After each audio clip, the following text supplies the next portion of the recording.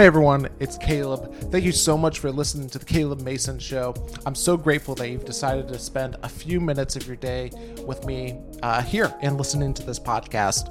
And today I have a great guest for you. Today I'm talking with Stefanie Johnson, Dr. Stefanie Johnson, who is an associate professor of management at the Leeds School of Business at the University of Colorado Boulder. And she's recently come out with a book, which is what pretty much our conversation is going to be about. And the book is called Inclusify, The Power of Uniqueness and Belonging to Build Innovative Teams. And I'm really looking forward to this. As I was going through the book, I've highly enjoyed it. It is incredibly practical as well, which is something that I think is very much needed as well whenever it comes to diversifying our teams and our organizations. And really, that's what we're going to talk about today, about her book, Inclusify. Now, I do want to let you know that the music that you're listening to is brought to you by my good friend, Sam Massey. And if you're listening to this music and you're like, wow, I love this music, hit up Sam for any audio, or he also does video as well. And so if you have any audio or visual or video needs, he is the person to talk with about any of those things. Now, as I mentioned, today I'm talking with Dr. Stefanie Johnson, and here is our conversation.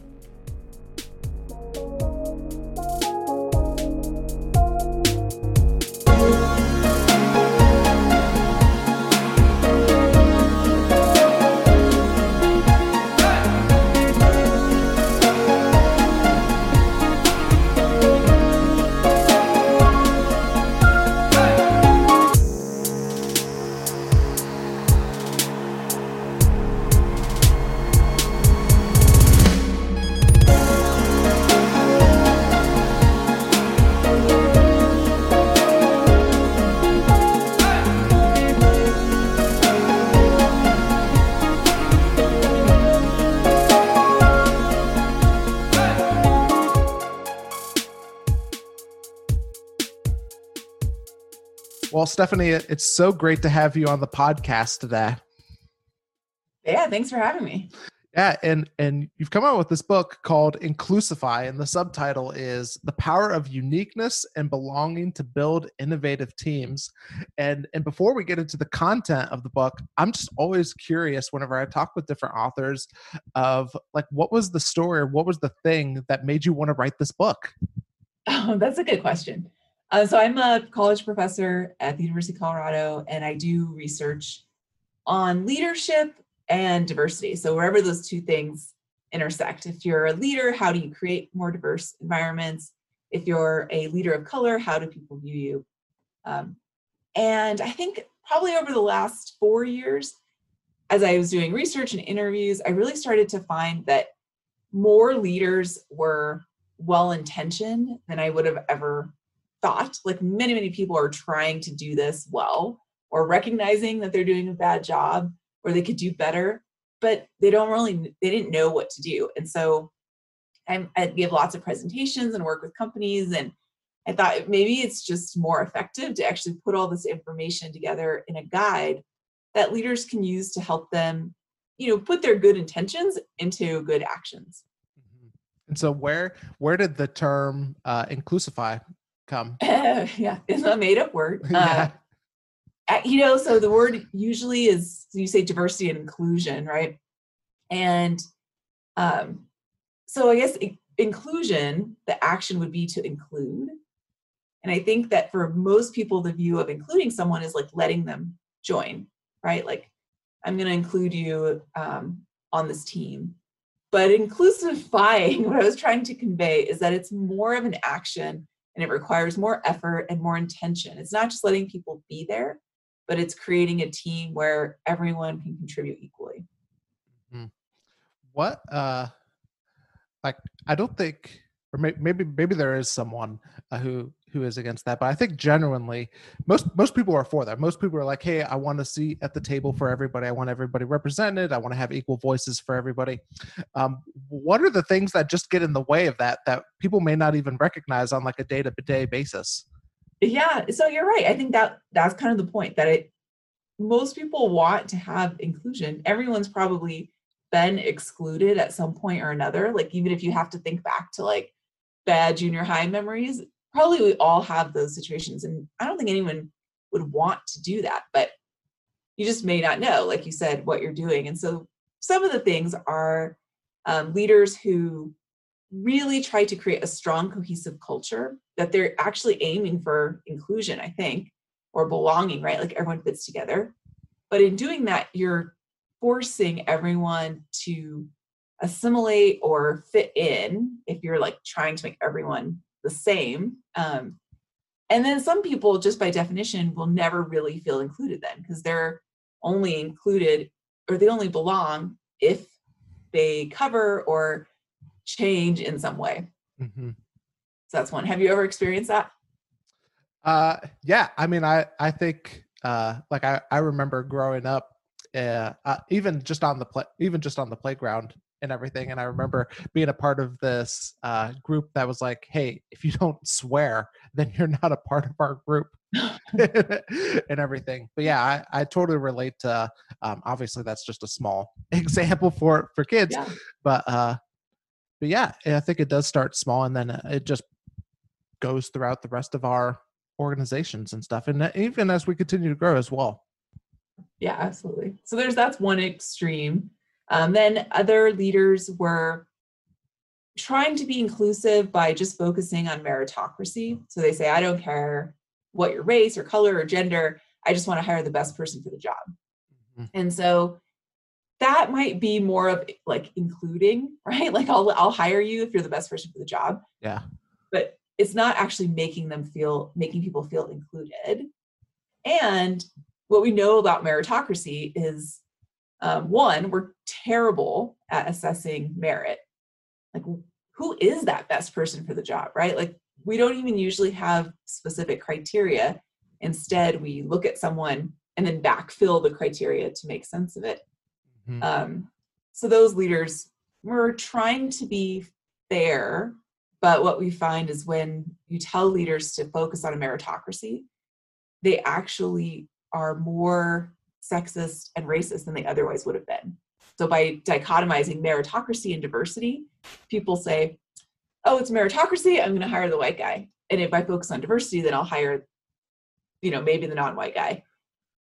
But there's like, it's a kind of loaded term. So I'm like totally against the term meritocracy, even though I think at its core, like merit is important, but it doesn't account for things like different headwinds and tailwinds in people's life or different circumstances, or even looking at the best person for the job isn't always the best person for the team, right? Like everyone, if you have 5 people working together, you want them all to actually have slightly different skills, not just replicate the same person 5 times.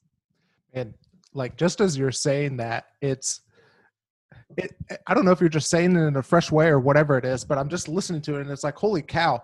Like I think that's something that just seems so counterintuitive, because you want to hire the best person for the job. But just what you were saying, they may not be the best person for the team. Can you talk a little bit more about just kind of that, like just that dynamic and everything? Because I feel like it's something that that may not get a lot of airtime. Yeah, absolutely. I use an analogy, a sports analogy. I find these are very effective, but if you were trying to say like, who's the best player on a team or the MVP, and I'll use the example of football, a lot of times I think it's the quarterback, right? The quarterback gets paid the most and often ends up MVP. But if you're looking to create a football team, you wouldn't fill it with all quarterbacks. Because in fact, if the quarterback is one of the quarterbacks is coming up against a lineman, they're going to get crushed, right? Because they tend to be smaller than other players. So you want to pick people for different positions. And the reason is we all bring different skills and ability, and rather than replicating the skills, look, I am really strong in statistics. So if I hired a bunch of people to work with me who are statisticians, it's like, well, you don't really need me. Instead, it might be better to have someone who's a really good speaker or a really good presentation maker or whatever it might be. And we know there's a bunch of studies that show that having diversity of thought, and you can slice this any way you want. It could be people coming from different institutions, like different colleges, could be different race, different gender. All of those things cause people to make better decisions. And so in fact, by having people who are slightly different, you end up with a better team overall. Yeah. How can you tell whether or not you are like you're being inclusifying or not? Because like I could just imagine the person who's going, well, hey, I have people whose skin color is different than mine. I have people who have different beliefs than me. I have people who have who look different than me, or so on and so forth. But you may not be inclusifying. Like how can you tell whether or not you are being inclusifying? There's a quiz.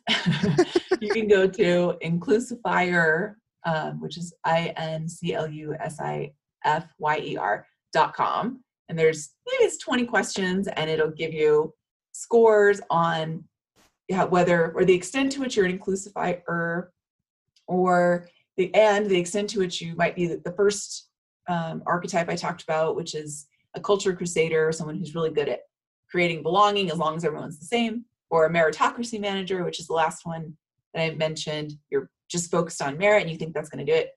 Or the last one is the white knight. And I can talk about white knights because they're kind of interesting. Or an optimist who's like an inclusifier in waiting. Like they want to do it. They have all the right information, but they're just not committing to like the action yet. Mm-hmm. Can you talk a little bit more about the white knight approach that you talk about in your book? Yeah, absolutely. White knights were kind of my most interesting discovery in doing the research, because I guess it's something I hadn't really thought of, but there were a lot of leaders who were actually trying really hard to create diversity and inclusion, and were trying to be champions for diversity, and talked about why everyone should be champions, but in kind of a way that didn't bring the whole team along. So there was examples of say a white man chastising other white men for not doing enough, and like berating them, like, you're not doing enough, you're exhibiting sexist behavior. And what I found is like, really that never helped, right? Like if you are trying to bring people with you, like threatening people or yelling at them is not the best approach. It's more of like showing people the positives, or like, this is a different way of doing it, this could be better, this is aligned with our values, and this is what I want our team to look like. Not just like, you're a bad person. Because people, I think what we see in like brain scan studies is that when you attack someone in that way, their amygdala gets all excited and they go into this fight or flight mode, and they actually are no longer comprehending anything you're saying. So they're just like turned off, and you can't really get to them at that point. So the white knights were often doing this, right? And it was offending other white men in their office, but also because they were talking about, you should do this because it's the right thing to do, they didn't necessarily do a great job at conveying their employees' competence. So say I'm a white knight promoting a woman. I'm like, you guys are sexist, you should promote her, we have no women. And that's not a really good argument for promoting a woman. Because everyone else says, well, we're not going to promote her just because she's a woman. When in fact, she's probably super competent. And the leader, the white knight, could have been more of an inclusifier with a simple pivot of saying, we should promote this person because she's the most competent, and go over those skills, rather than also trying to like jab at the other people in their office. Yeah. And you touched on the optimist as well. And as I was going through the book, I think that really there's just so much, it just seems like counterintuitive stuff that is incredibly helpful all throughout the book, which is why I highly suggest it and encourage people to pick it up. Can you talk about the role of the optimist and why that isn't necessarily a good approach for us either? Yeah, so an optimist is a leader who believes in the power of uniqueness and belonging. They want to create an environment where everyone belongs and can fit together, so you can still bring your whole self to work and all these good things, but they're not quite ready to commit to very specific actions to making it happen. And I feel like, in fact, this time in our history just shows tons of examples of optimists, and I won't call anyone out from different companies, but companies that are saying things that are like, we believe strongly in equality and Black Lives Matter, and we're going to donate some money, but we're not going to really do anything else about it. And the reality is that just saying nice things doesn't create change. You actually have to do something. And that's where the optimists, in fact, we're super easy to turn an optimist into an inclusifier, because there's just like, here, do these 4 things or pick 3 of them. And then you'll start to actually be taking concrete actions that will create change, not just hoping, we're going to have equality sooner or later because 51% of college graduates are women. And yes, that's true, but economists estimate it'll take 170 years for that to happen. And that's a long time. Yeah. Where we could actually start moving on it sooner with just some very simple actions. Mm-hmm. Why do you think we tend to maybe default more towards the optimism route? That's a good question. I guess probably the biggest thing that I heard from people is they don't want to rock the boat. And so it's probably the fear of becoming a white knight, or they've seen how that approach isn't always effective when they're like berating people, or, we've seen backlash from companies where they say, we're going to promote more women. And then we'll see, in some cases, white men suing the organization for inequality. And I think they're trying to avoid that. So they're kind of just trying to let me make it happen in a subtle way. No, like I'm not going to commit to it outwardly. So I'm not going to piss anyone off, but I'm going to try to do it, Yeah. And I think that's it. And then also, the other big thing that I really found is most of the leaders I worked with, and I would say even CEOs, are like, they would do it if they just knew exactly what to do. But it's like, so improve diversity and inclusion. It's like, yeah, and solve global warming while you're at it, right? Like, where do you start? Just give me like 3 things to do and I'll do it. But if you just say like diversity, like you're not going to solve all of society's problems within one company. And so I think the challenge looks so great that a lot of times people just don't pick any action because there's so many actions you can do. Mm-hmm. So in the book, I try to break it down with, depending on your archetype, if you're a meritocracy manager or an optimist, it gives you like 2 or 3 specific actions that you can take. Just those are good for the type of person you are. And then if you want to keep going, you can flip through the other chapters and find other actions. But most journeys start with a single step, right? And I think sometimes that's what people need, is just like one concrete action. Yeah. Well, one thing I want to ask you about, I was just having this conversation with a friend of mine a few days ago, and I'm just curious to get your perspective on, because the other side that I've heard is sometimes, hey, we just want to show the action, but we don't necessarily want to have the words. And I was just curious, like, just to get your take on that. Like, what role does words and speaking up have to play, in addition to action as well? Yeah. So that was the other thing that came out of the optimists. There were a lot of them were lacking the words. And then for their team, I would interview leaders and interview their team members. When I asked them about the extent to which their leader cared about diversity and inclusion, they're like, I don't know. Like, they've never talked about it. And so the words are important. So like the 2 specific behaviors that optimists are supposed to adopt, the first 2 is publicly speaking about diversity and inclusion, explaining why it's core to your vision, mission, values. And then 2, I say set goals.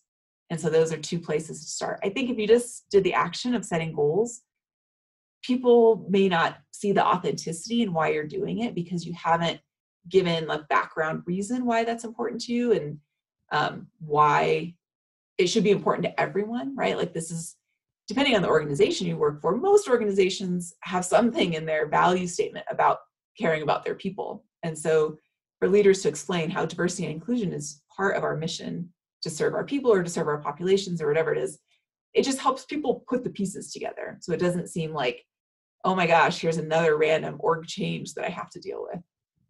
Yeah.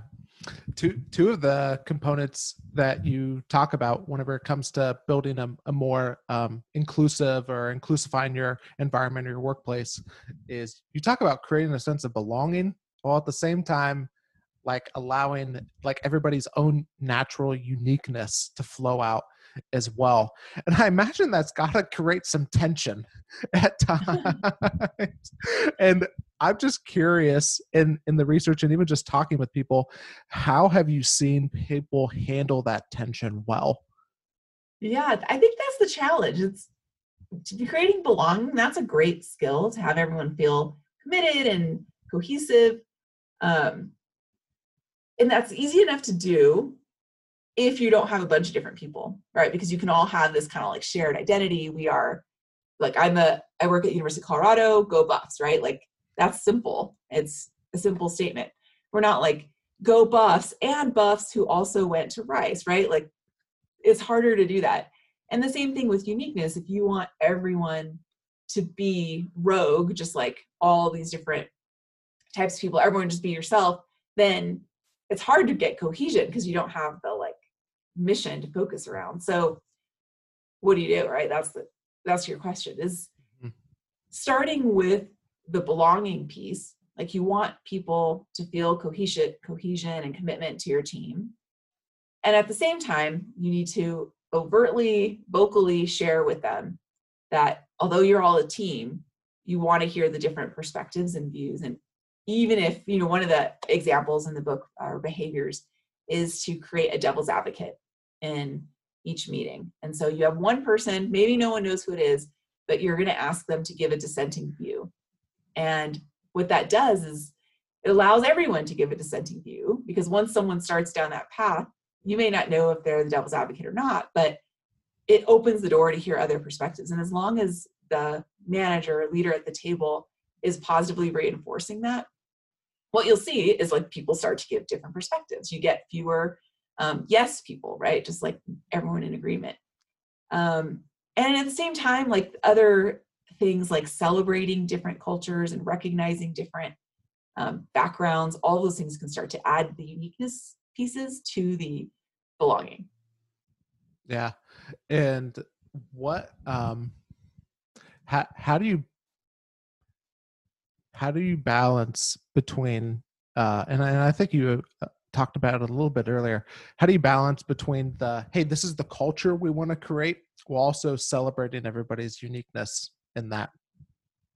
Yeah, well, hopefully the culture you want to create is an inclusive culture. Mm-hmm. And if that is true, then celebrating all these different backgrounds is part of that. So you make inclusion a core part of your culture, and then it's a really natural fit. And in fact, most of the companies that, like I've done studies and I've created a database of all the different types of policies and practices that Fortune 500 companies use for diversity and inclusion. And one of the ones that best predicts inclusion outcomes, diversity outcomes, is having diversity and inclusion part of your core mission, vision, and values. Because if you do, then it's like, it makes sense that everything you're doing is serving that mission. And it's a strong culture and everyone's cohesive and in agreement around the fact that we're going to be inclusive. Mm-hmm. What would you say to the person who's listening right now and they're like, I'm on board, I want to do this, but I'm not on the executive team, I'm not the CEO, I'm just like a low level employee. Like what would you say to that person? Like what can that person do to continue to inclusify? Yeah, absolutely.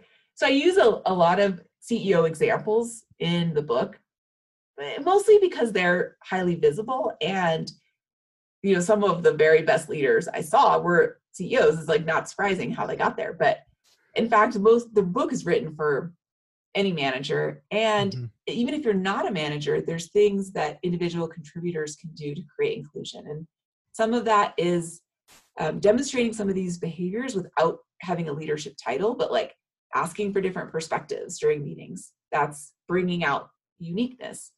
One of the hardest things that I saw is that a lot of employees felt really invisible at work. Like they didn't have uniqueness and they didn't have belonging. No one saw them and they weren't part of the team. And all of us have the power to stop people from feeling invisible just by making sure that we're interacting and greeting people and, giving people the time of day. It's a little harder over Zoom, but in the office, like there's people who, may go the whole day with no one really talking to them. And that person, you can use that leadership of, even if you're a subordinate to that person or a peer, you can use leadership by making sure they don't feel that way. And then I'll give you one last one. One of the lessons in the book I say is to use amplification. This was something that staffers did in the Obama White House, because when you sit in meetings, like any woman or person of color and women of color would probably tell you that they've been in a situation where they give a great idea and no one says anything, and then you give a good idea, Caleb, and everyone's like, oh, Caleb's idea is so great. And it was the exact same idea as the woman or person of color, woman of color. And so that misattribution, or even later, they just attribute it to the more prototypical group member. I mean, this is like basic psychological process. If it's a great idea, we're going to attribute it to the person who looks most prototypical. So you can use amplification, which is like, even if you're not a leader, you're sitting there at the table, and when Caleb says, well, I think we should expand into online, the person who's amplifying, doesn't matter if they're a leader, says, Caleb, I love that idea, and it's great that it's the same idea that Stefanie just said. And so the fact that the two of you think that is true means that this is probably something we should talk about more. And so they're amplifying and you don't have to be a woman or person of color to do it, but you're making sure that women and people of color and women of color are heard at the table as well. And can you just talk a little bit towards the feelings that you discovered that, and I mean, you've touched on it some. I just want to dive into it a little bit more, because I don't think it's always intuitive or natural for us to dive into people's feelings whenever they feel excluded, or they feel like they have to fit in. What were some of the things that you just discovered, whether it be or just people in the organization? What feelings and emotions did you discover? Yeah, I just mentioned the one, invisibility. To me, that's the hardest one. It pulls my heart a bit. And people study invisibility in the workplace, but it's really the feeling that no one sees you. And it actually causes huge psychological distress in people to just feel like no one cares that they're there. And most often we see it in maybe shift workers. So you're working in the middle of the night, and so maybe no one does see you, or cleaning people who are trying to avoid getting in your way. And on both those groups, it still takes a huge psychological toll, right? But what was more surprising is to see it as a very common emotion experienced by women of color, because no one's acknowledging their presence. They hired them, they let them in the building, but people don't talk to them. They don't know their name. They don't know anything about their background. Maybe they're fearful of having interactions with someone different than them. And those people experienced that similar psychological distress and then wanted to quit their jobs, basically. So that's invisibility. The other one you mentioned is when you have to fit in. So if you have a culture crusader boss who says everyone has to fit the culture, I'm only going to hire culture fits and we're going to get rid of anyone who's not a culture fit, then people have to hide little aspects of themselves, which takes a lot of cognitive effort. It's kind of exhausting to always keep bits of yourself back at work. And then it creates other issues too. If you're covering and there's other people from your community who are not covering and they see you and they're like, why are you doing this? You can create tension there. And people at the end of the day, they want to kind of be themselves, maybe their best selves. You don't want everything hanging out, right? But at least being able to share kind of a little bit about who you are. Mm-hmm.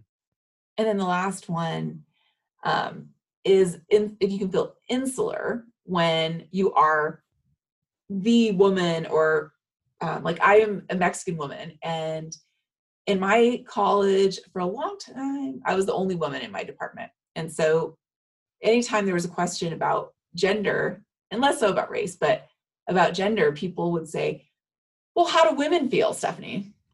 And I speak for all women all of a sudden. And people of color experience that to a huge extent. I'm sure there's a lot of that going on right now with Black Lives Matter, where it's well, can you, as the one Black person here, can you solve all of our problems?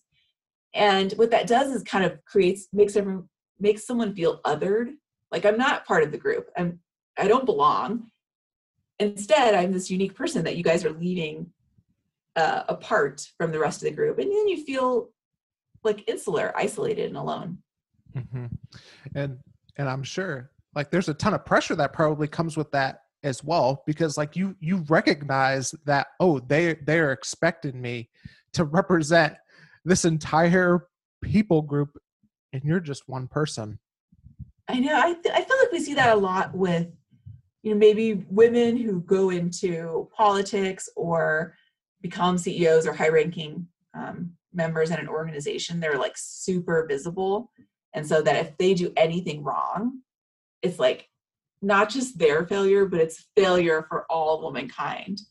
And that's a lot of pressure, right, for any one person to have. Like it's scary enough to fail, period, right? Like I hugely fear failing, even though we shouldn't. We should be embracing failure, but no one wants to fail. But then when you have to fail for I fail for all women and Mexican people and first generation college students, it's like, I just can't fail for everyone. Mm-hmm. I want to flip it because we've talked a lot on, or really we've talked a lot about the leader and about the team. And one of the things that I absolutely love is like, I'm listening to you and I'm going, it's not super complicated. It's not super, I don't know. I'm trying to think of the right word. Difficult is the one that comes to mind, but it just requires us getting over our fear of just reaching out the person who feels invisible, of what you were saying, of amplifying. And what I'm just curious. I would just love your take. And I know that you've talked about it a little bit more, but just what the conversations were like with the CEOs of just overcoming that fear that they had to do, or even just the senior managers and everything. Yeah, for sure. I think it just requires that you do it. It's just like, just do it, right? Go try one, like set a schedule and to say, I'm going to talk to one new person per day, right? Or I will amplify one person in this meeting. And it may not be the norm, but especially right now when I think I don't think it's just me, but I feel super isolated. I think probably a lot of people feel really isolated because we are physically isolated, right? Because of COVID. And so it may not be natural to do it. So that's why you have to be more intentional. So put a reminder on your phone, go talk to one person today. And some of the leaders I saw who did a really great job of this, I think of Starbucks CEO Kevin Johnson. I interviewed him right when he came in as CEO of Starbucks and asked him about, he's very, very much an inclusifier, like set goals, just super focused on the benefits of having a more diverse and inclusive team. And one of the things he said is that he would, even before taking over as CEO, he would just go around the office and have conversations with different people to try to learn and understand their perspective, because that's what the culture of Starbucks is about, right? It's about the human experience and belonging and bringing people together. And so he tried to take that coffee shop feeling into the corporate office and just like have a coffee with someone and say, tell me about, I don't know anything about your college experience or what sports you played or what your first job was or what your future jobs or aspirations are going to be. And it just breaks down barriers to do that. Yeah. What surprised you the most in your research of this book? Maybe what's something that you entered with and you just completely changed your mind about? So I think it is the idea that women don't support other women. You've probably seen this before, right? Like it's often in the media, women are the hardest on other women. And I never believed this was true because I haven't experienced that to the same extent, maybe because there weren't as many women in my field, but I love women. So I've always found that wasn't the case. And I thought it was kind of an urban legend that was created to blame women for their own like lack of progress. And then for people of color, like I would say the same thing. I've like never met another Mexican woman or Mexican person who was anti-Mexican people, right? Like it seems bizarre to me. But when I was interviewing leaders, a few women and people of color talked about that very fact. And usually when they were talking about it, it was like something they did years ago, but now they wouldn't do it. And they, they've come around or seen the error of their ways. For one woman, she was after Me Too, the Me Too movement started. She was like, what am I doing? I'm not being supportive of other women, and like they're going through all this stuff and I'm not there for them, and I'm going to switch it. And so those people, the women who did that, I call team players, and usually they're like culture crusaders. They're trying to uphold the culture, but they've kind of been like over time acculturated to act the same way as the other culture crusaders. And I think we're seeing some of that now with Black Lives Matter, people who haven't been strong activists in the Black community who are Black saying like, maybe I've made a mistake, right? Like this is important. And sometimes it's easy to overlook or not want to take action. But at some point, like it's too glaring that you're like, I have to take action. I can't not take action. So that surprised me, I guess. I didn't want to believe they were true, but maybe I hope that it's like something that happened in the 1970s and 80s, but no one in the future will ever have that experience. Yeah. Why, like, do you have any theories to why that is the way that it is? Yeah. So, sometimes it's like, you can think of it positive and negative reinforcement. So for me, like I do research on diversity, and I'm a woman and a person of color.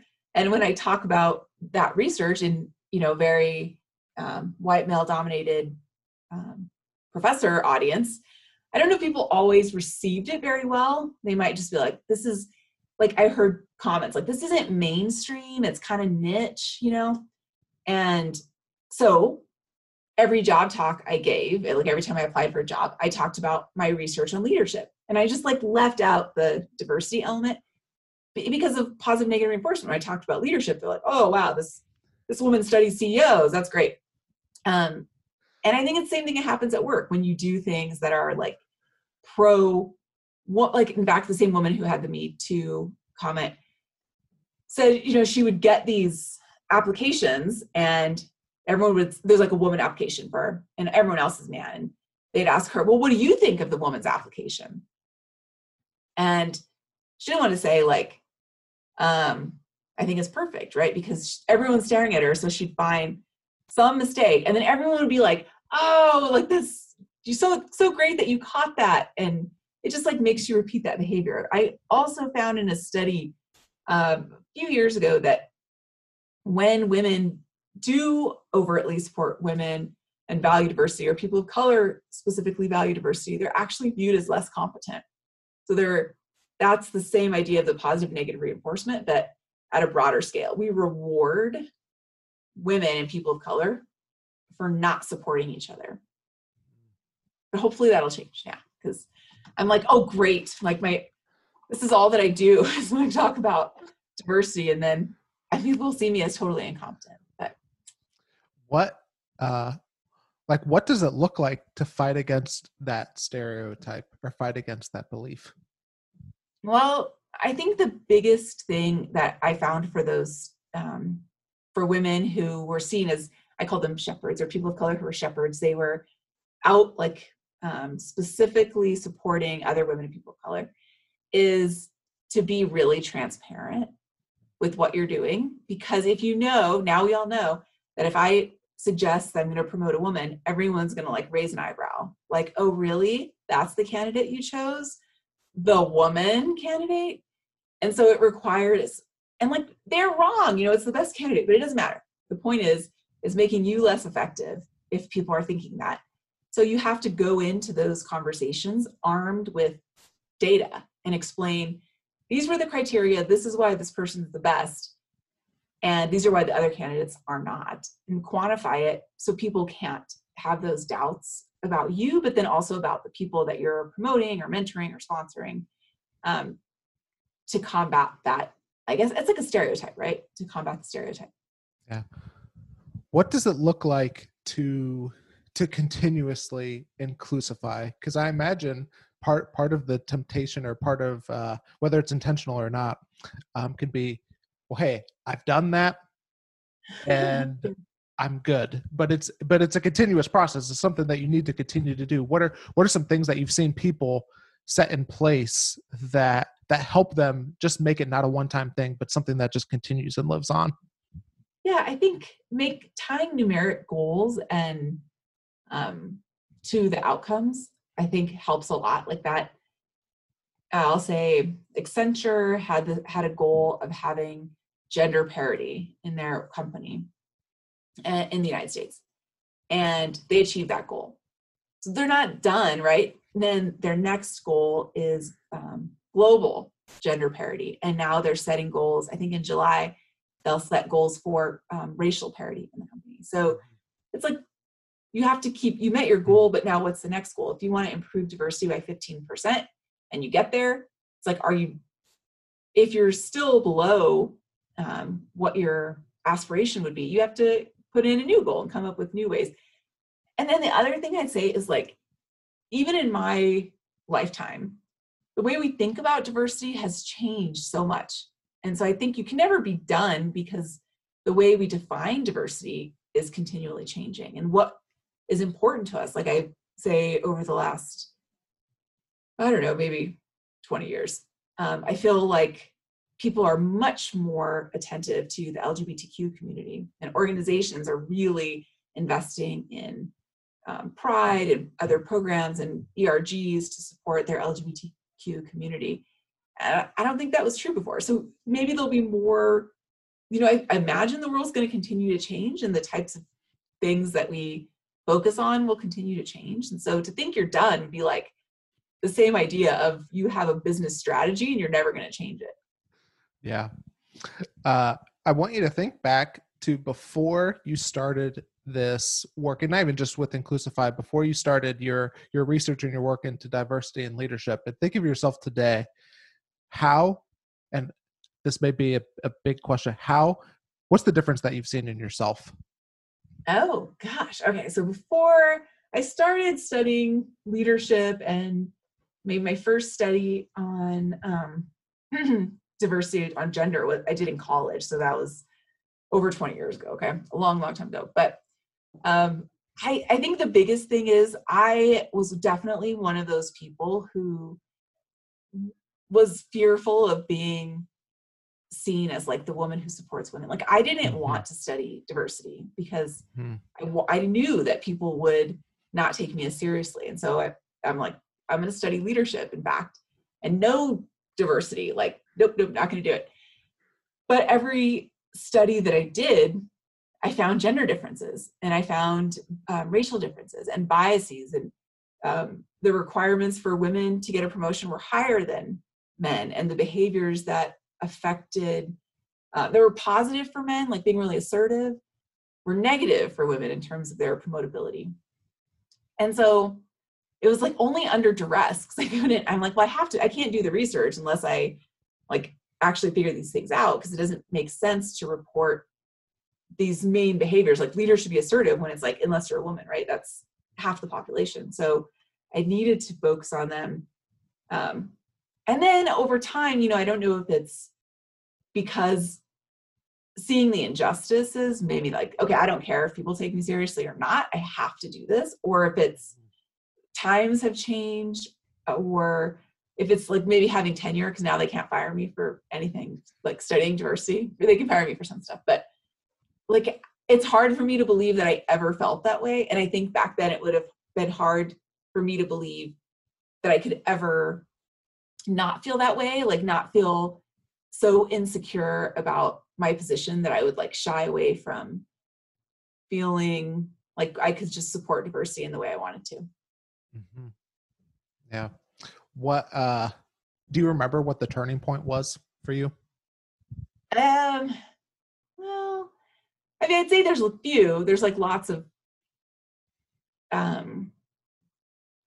think there were a few different points at which I said, okay, this is just what I'm going to do. And, some of it was in this research related area of like, I did this study that really uncovered how our gender expectations create different leadership expectations. And I like invested a lot in that paper. It was a very like high profile paper. And that was a big shift because I'm like, okay, people can take this seriously.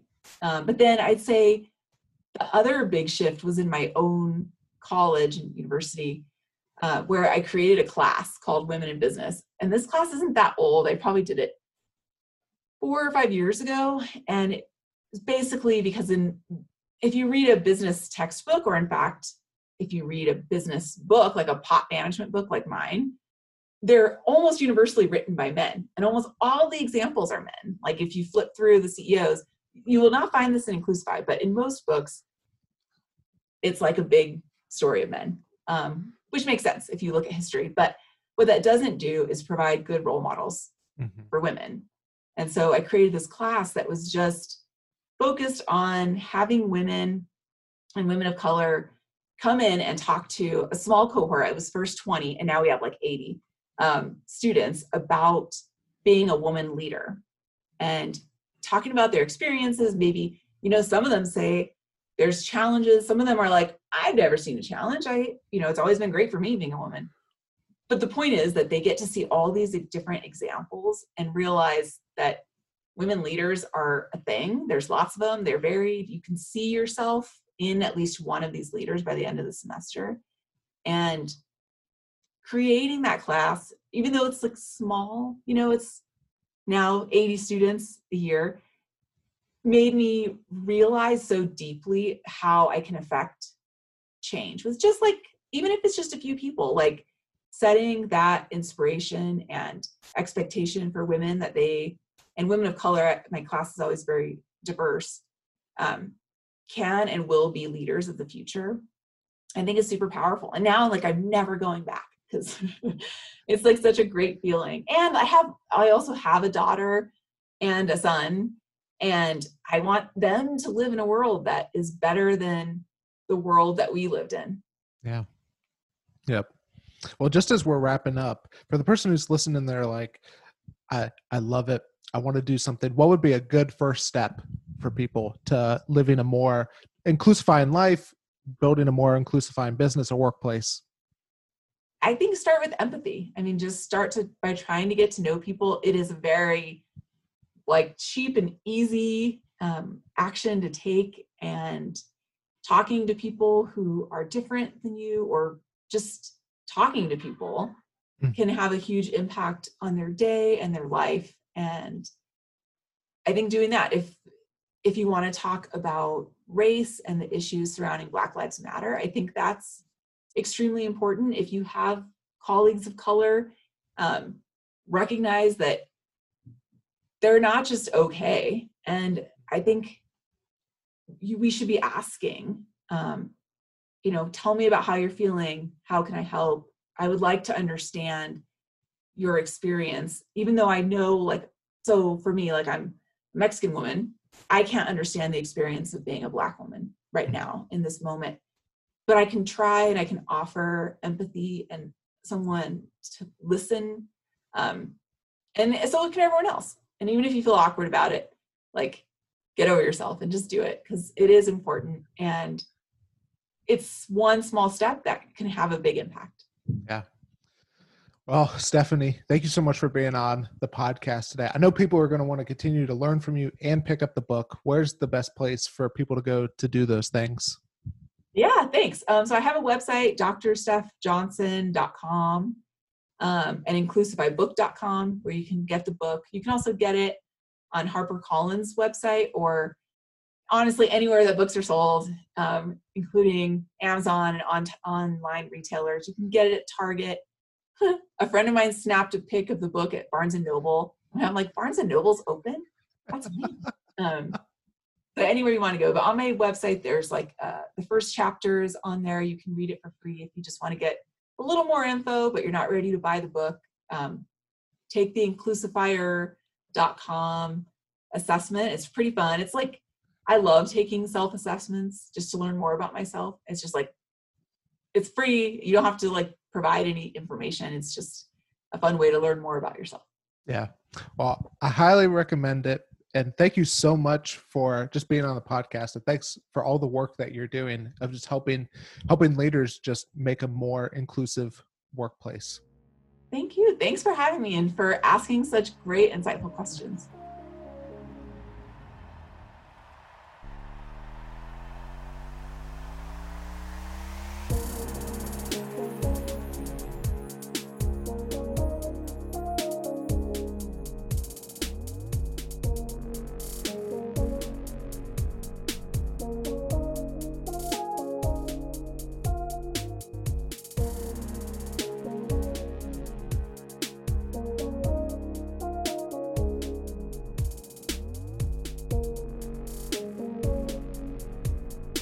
Well, Stefanie, thank you so much for being on the podcast today. I'm so grateful that you would decide to spend a few minutes just talking with me and helping all of us who are listening continue to learn and grow whenever it comes to this topic of inclusifying, especially our organizations. And if you're listening, I highly recommend that you go and pick up Stefanie's new book, Inclusify. It's a great read, and as I mentioned before, it is very practical as well, which is incredibly helpful whenever it comes to talking about things like this, because sometimes it's just very difficult to figure out, okay, so what can I do? What are the actions for me? And this book does an incredible job of laying out a good action plan, no matter kind of where you fit on the spectrum of your overall feelings about this topic and what your role might be. And if you've enjoyed this episode, I highly recommend that you either subscribe to this podcast in whatever podcast player you're using, whether you use Overcast or Stitcher or Apple Podcasts, or if you're like me, I've recently moved to Spotify, just go and hit that follow button and you'll be sure to never miss a conversation that we have on any of these episodes. And boy, do we have some great conversations that are coming up over the next several weeks as well. Now, also, I want to thank Sam Massey for providing the music for this podcast and just making it sound great each and every single time. And also, I want to remind you that if you have any audio or video needs, hit up Sam for any of those things. Now, thank you so much for listening to today's episode of the Caleb Mason Show. I'm so grateful that you would choose to spend a few minutes of your day here with me, because I know how valuable your time is, and I greatly appreciate it. Now, my name is Caleb Mason, and until next time, keep learning and keep growing.